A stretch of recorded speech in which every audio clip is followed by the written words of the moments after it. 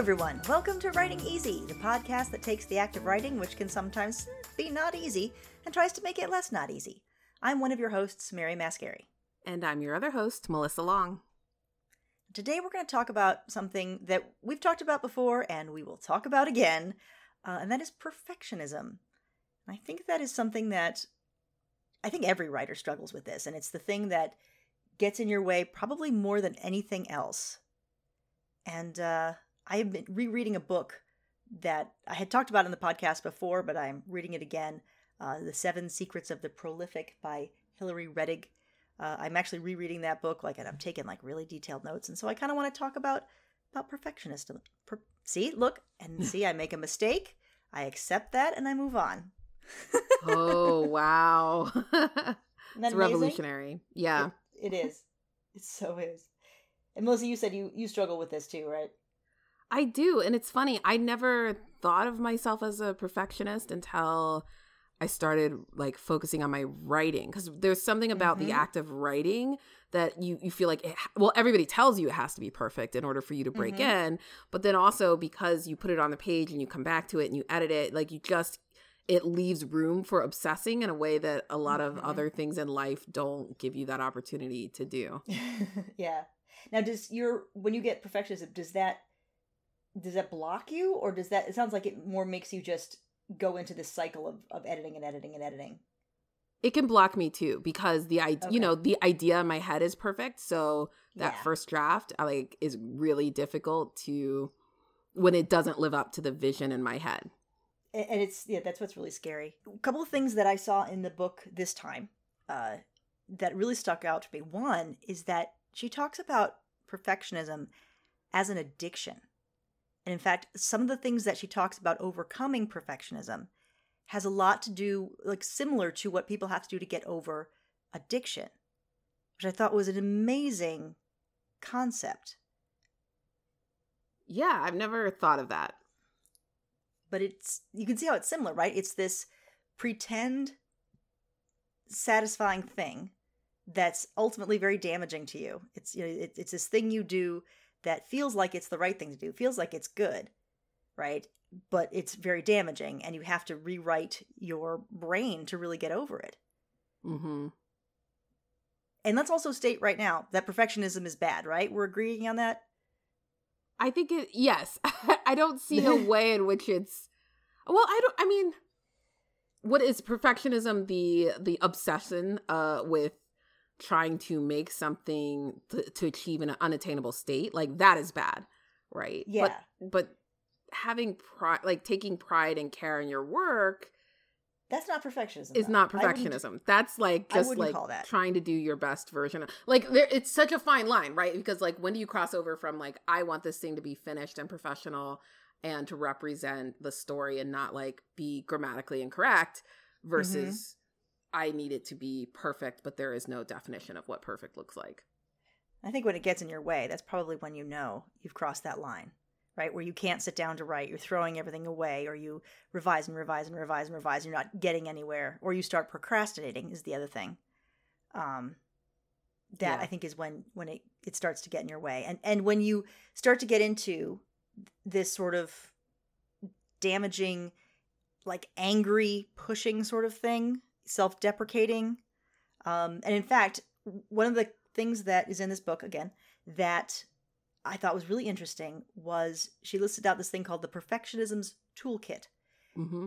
And I looked at that and I'm like, no, that's that list of cognitive distortions, right? There's kind of a semi, official, it's not official, but there's this list of, here are the top 10 cognitive distortions. And there are things like all or nothing thinking, overgeneralizations, discounting the positive, fortune telling, emotional reasonings, should statements, labeling, personalization and blame. And that's what perfectionism is, right? So even though our culture has a really strong thing about, oh, now I'm a perfectionist, that means I demand the best, and you should demand the best of yourself, and you really kind of should be a perfectionist. It's kind of it's like being a workaholic. Well, that's a problem, but not really. No, right. Really. And so I think it's really interesting that that this thing that our society kind of lauds as a sign of self-discipline and a necessary step to success is actually hugely damaging from a mental health perspective, and often not based in reality at all. I mean, it's interesting that you used that she used the word addiction and that you brought that up too, because I had this conversation with another writer friend about procrastination, and I am a very deadline driven person, and it has to be an external deadline. Like, if I give myself more time, I will take it. I will never finish. But the moment somebody else gives me a deadline, like, I obsess over it. But I can't make a lot of traction until I get close to that deadline, because there's something about, like, I just get more clarity and I get more zeroed in on what I'm trying to do with that deadline looming. And we were talking about the addiction to the adrenaline rush of, like, being in those final hours, and, like, that clarity that I get is, like, part of the reason why I procrastinate, because I'm like, oh, I'm not feeling that high yet. So it's like something might not be working, and I just avoid doing it. And then when I get that high, like, that's how I know it's clicking. But that only happens because of the, like, craziness to get to that deadline. And so it's like this self-fulfilling thing that, like, I always procrastinate because I need that deadline and that adrenaline rush. Like, I'm addicted to that feeling of clarity and excitement, knowing the deadline is looming, and then hitting it, and then being like, yeah, I hit it. It's good. And usually it's good, but sometimes it's not. But I'm like, yeah, I did it. If it works for you, I'm not gonna criticize that if it works, man. Because for me, a deadline is terrifying. Is demotivating for me. I mean, like I have a due date, okay, but if, like, a looming deadline, that freezes me up. Like anything else. Oh yeah.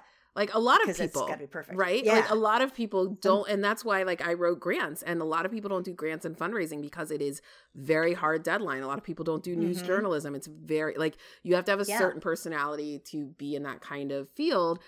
And yet, like, that is what I think, it's like this addiction to the adrenaline rush of like coming up to a deadline and, like, am I going to get it done in time?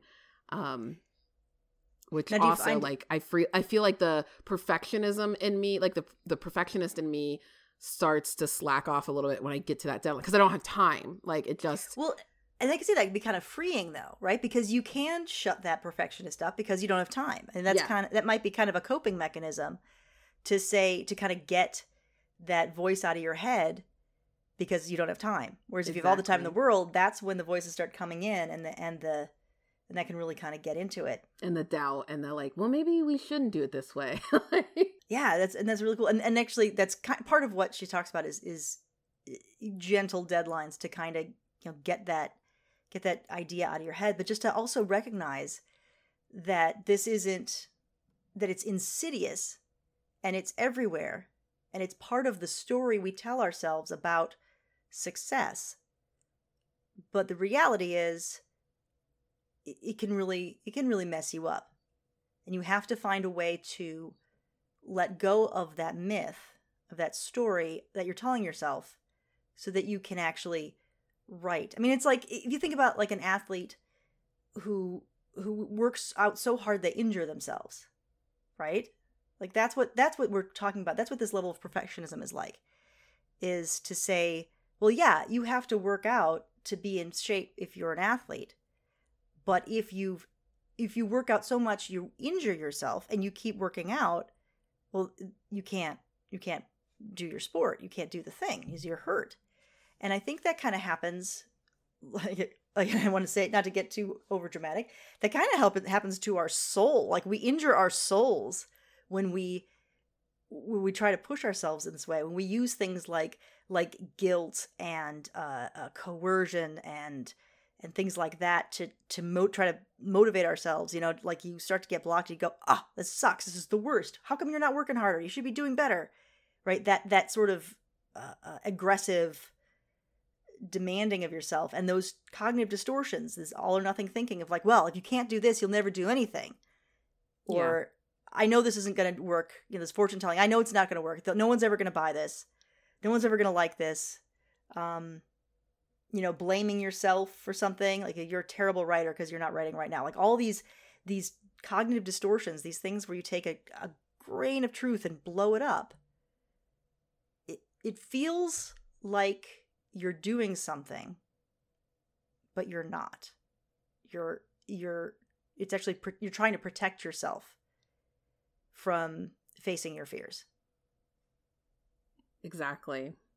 And I think that self-deprecating nature, like I've seen that in so many professional writers, award-winning writers. I go to panels and I hear those writers sit on stage and also have that self-deprecating attitude about their work. And it's so bizarre to me how fixated we can become of this own internal narrative of the quality of our work, that we should be doing something else, it should be better, it wasn't this or that, when externally, like, we're telling ourselves, all these people are thinking this thing about me, and we're judging ourselves, but other people are looking at us with a different set of, like, they're like, I love this work, this is the greatest work ever, and they don't understand. And it can also be it can be a turnoff. Like, I find that if somebody's pitching to me, or somebody's sharing an idea or a project, or if I'm interviewing somebody, like, I don't want to hear them tell me all the reasons why their story is bad and they're not a great writer. I'm like, you are a great writer. Just stop saying that. Like, the work speaks for itself. I'm telling you it's good. Like, why don't you hear me when I say that this work is good? It's hard because it's such you can feel, it feels like you're being demanding of yourself, like you are asking more of yourself. You're recognizing the weaknesses of the things, and you have to find that balance. But yeah, you're right. The fear is very, it's a lie, right? It's a lie. You know it's a lie. You've seen what this person has written, and they say they're a bad writer. You're like, no, that is a lie. Whatever's telling you that is not correct. And so you have to be always on your guard for that way of motivating yourself in a negative, fear-based way, because you can get to that same place without that. Yeah. I mean, this is writing. Like, writing is hard, right? It is, as we say all the time. Why not come to it from a place of joy and not worried about the results as much as the process, rather than, this isn't good enough yet, measuring it against a distance. Just, what are you doing right now? That the whole idea of Zen archery, right? We've all heard about that, where the idea is not the target, it's making sure you're pulling back the bow correctly. You know, you've got your form is that which is something you have control over, right? You know, being that yelly, screamy coach at yourself. You know, I know that the myth is that that's what it takes, but the reality is it isn't, particularly for creative work. Yeah, in some instances, it's all about retraining the way you think, because our culture is very results oriented, you know, self-sufficiency, tough love, like no pain, no gain. And that spills into all of our creative endeavors. And it's easy for us to carry those over from our corporate jobs, or from, you know, sports, or from other things that it's just been messaged to us that this is how you work, learn, achieve, and find success. But so much of what I've learned in my writing journey is unpacking that, releasing that, and taking a completely different approach. Like, you're talking about Buddhism, you're talking about Zen, you're talking about all of these different ways of resetting what success looks like, what, like, patience, mindfulness, all of those things are, I think they're starting to be more discussed and focused on in our society, and people are sort of stepping back and being like, no, this is not the way I want to live my life, and it's not healthy, and I want more balance. But still, the norm is you work, you're self-deprecating, you, like, all the things you should be doing. How do you define success? It's through money, it's through titles, it's through X, Y, and Z. And that can come in. Work harder. Just work harder. If you just work harder. And more. If you're not getting what you think, it's because you're not working hard enough, or you're not good enough. Yeah. Which is the case.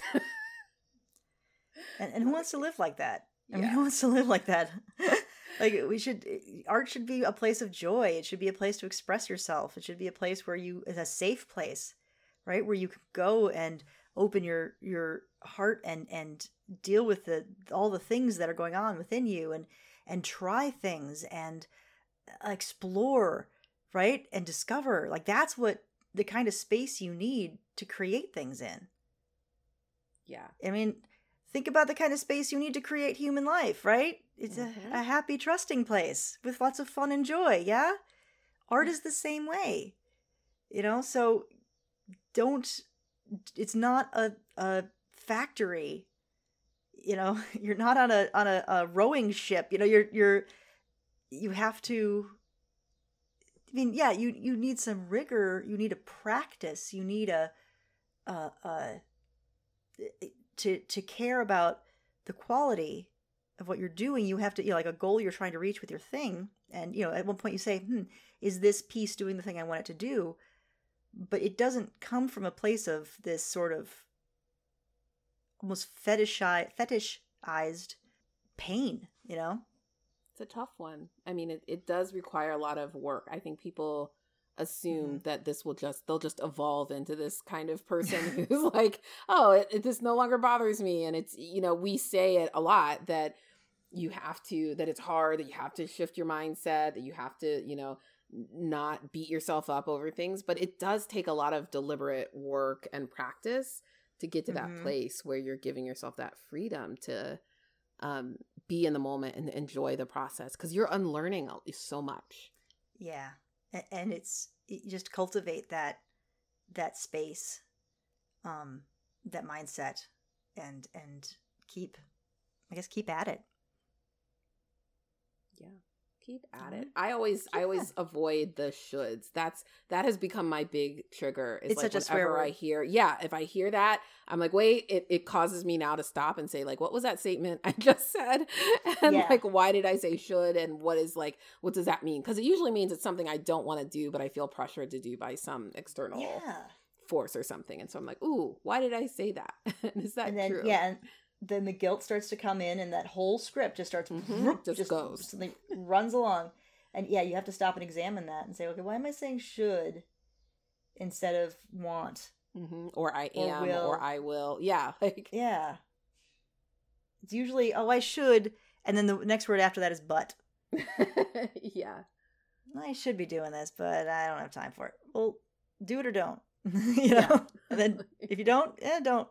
Like, and it's usually degrading to the thing that you're doing. It's like, oh, I'm watching TV, but I should be doing this. Well, just enjoy watching TV. Maybe you need a break. Maybe you need to find some inspiration. So I should be doing this, but I'm reading a book, or I should be reading, but I'm writing. Well, you're writing, so just enjoy writing. Yeah, that's a really good point. Yeah, because it's never should be doing this thing that I'm doing. Right. Yeah, I've never said that. I should do this. Oh, and I am. Yay. Oh, yay. That's funny. I love it. All right. So we should stop. Oh, no. We will stop. We will wrap up here, but I know for a fact that we will be talking about perfectionism more and more in the future, because it's something that I think every writer deals with, and it's a big, scary monster that it can only be fought with love. Aw. All right. Anything else we need to talk about as we're wrapping up? Give us a like. Yes, please. Like, subscribe, review, rate, all those things. Please, please. And I guess we'll just see you guys next time. So remember, writing is hard. So take it easy. I'm Mary. And I'm Melissa. Bye, everybody. Bye.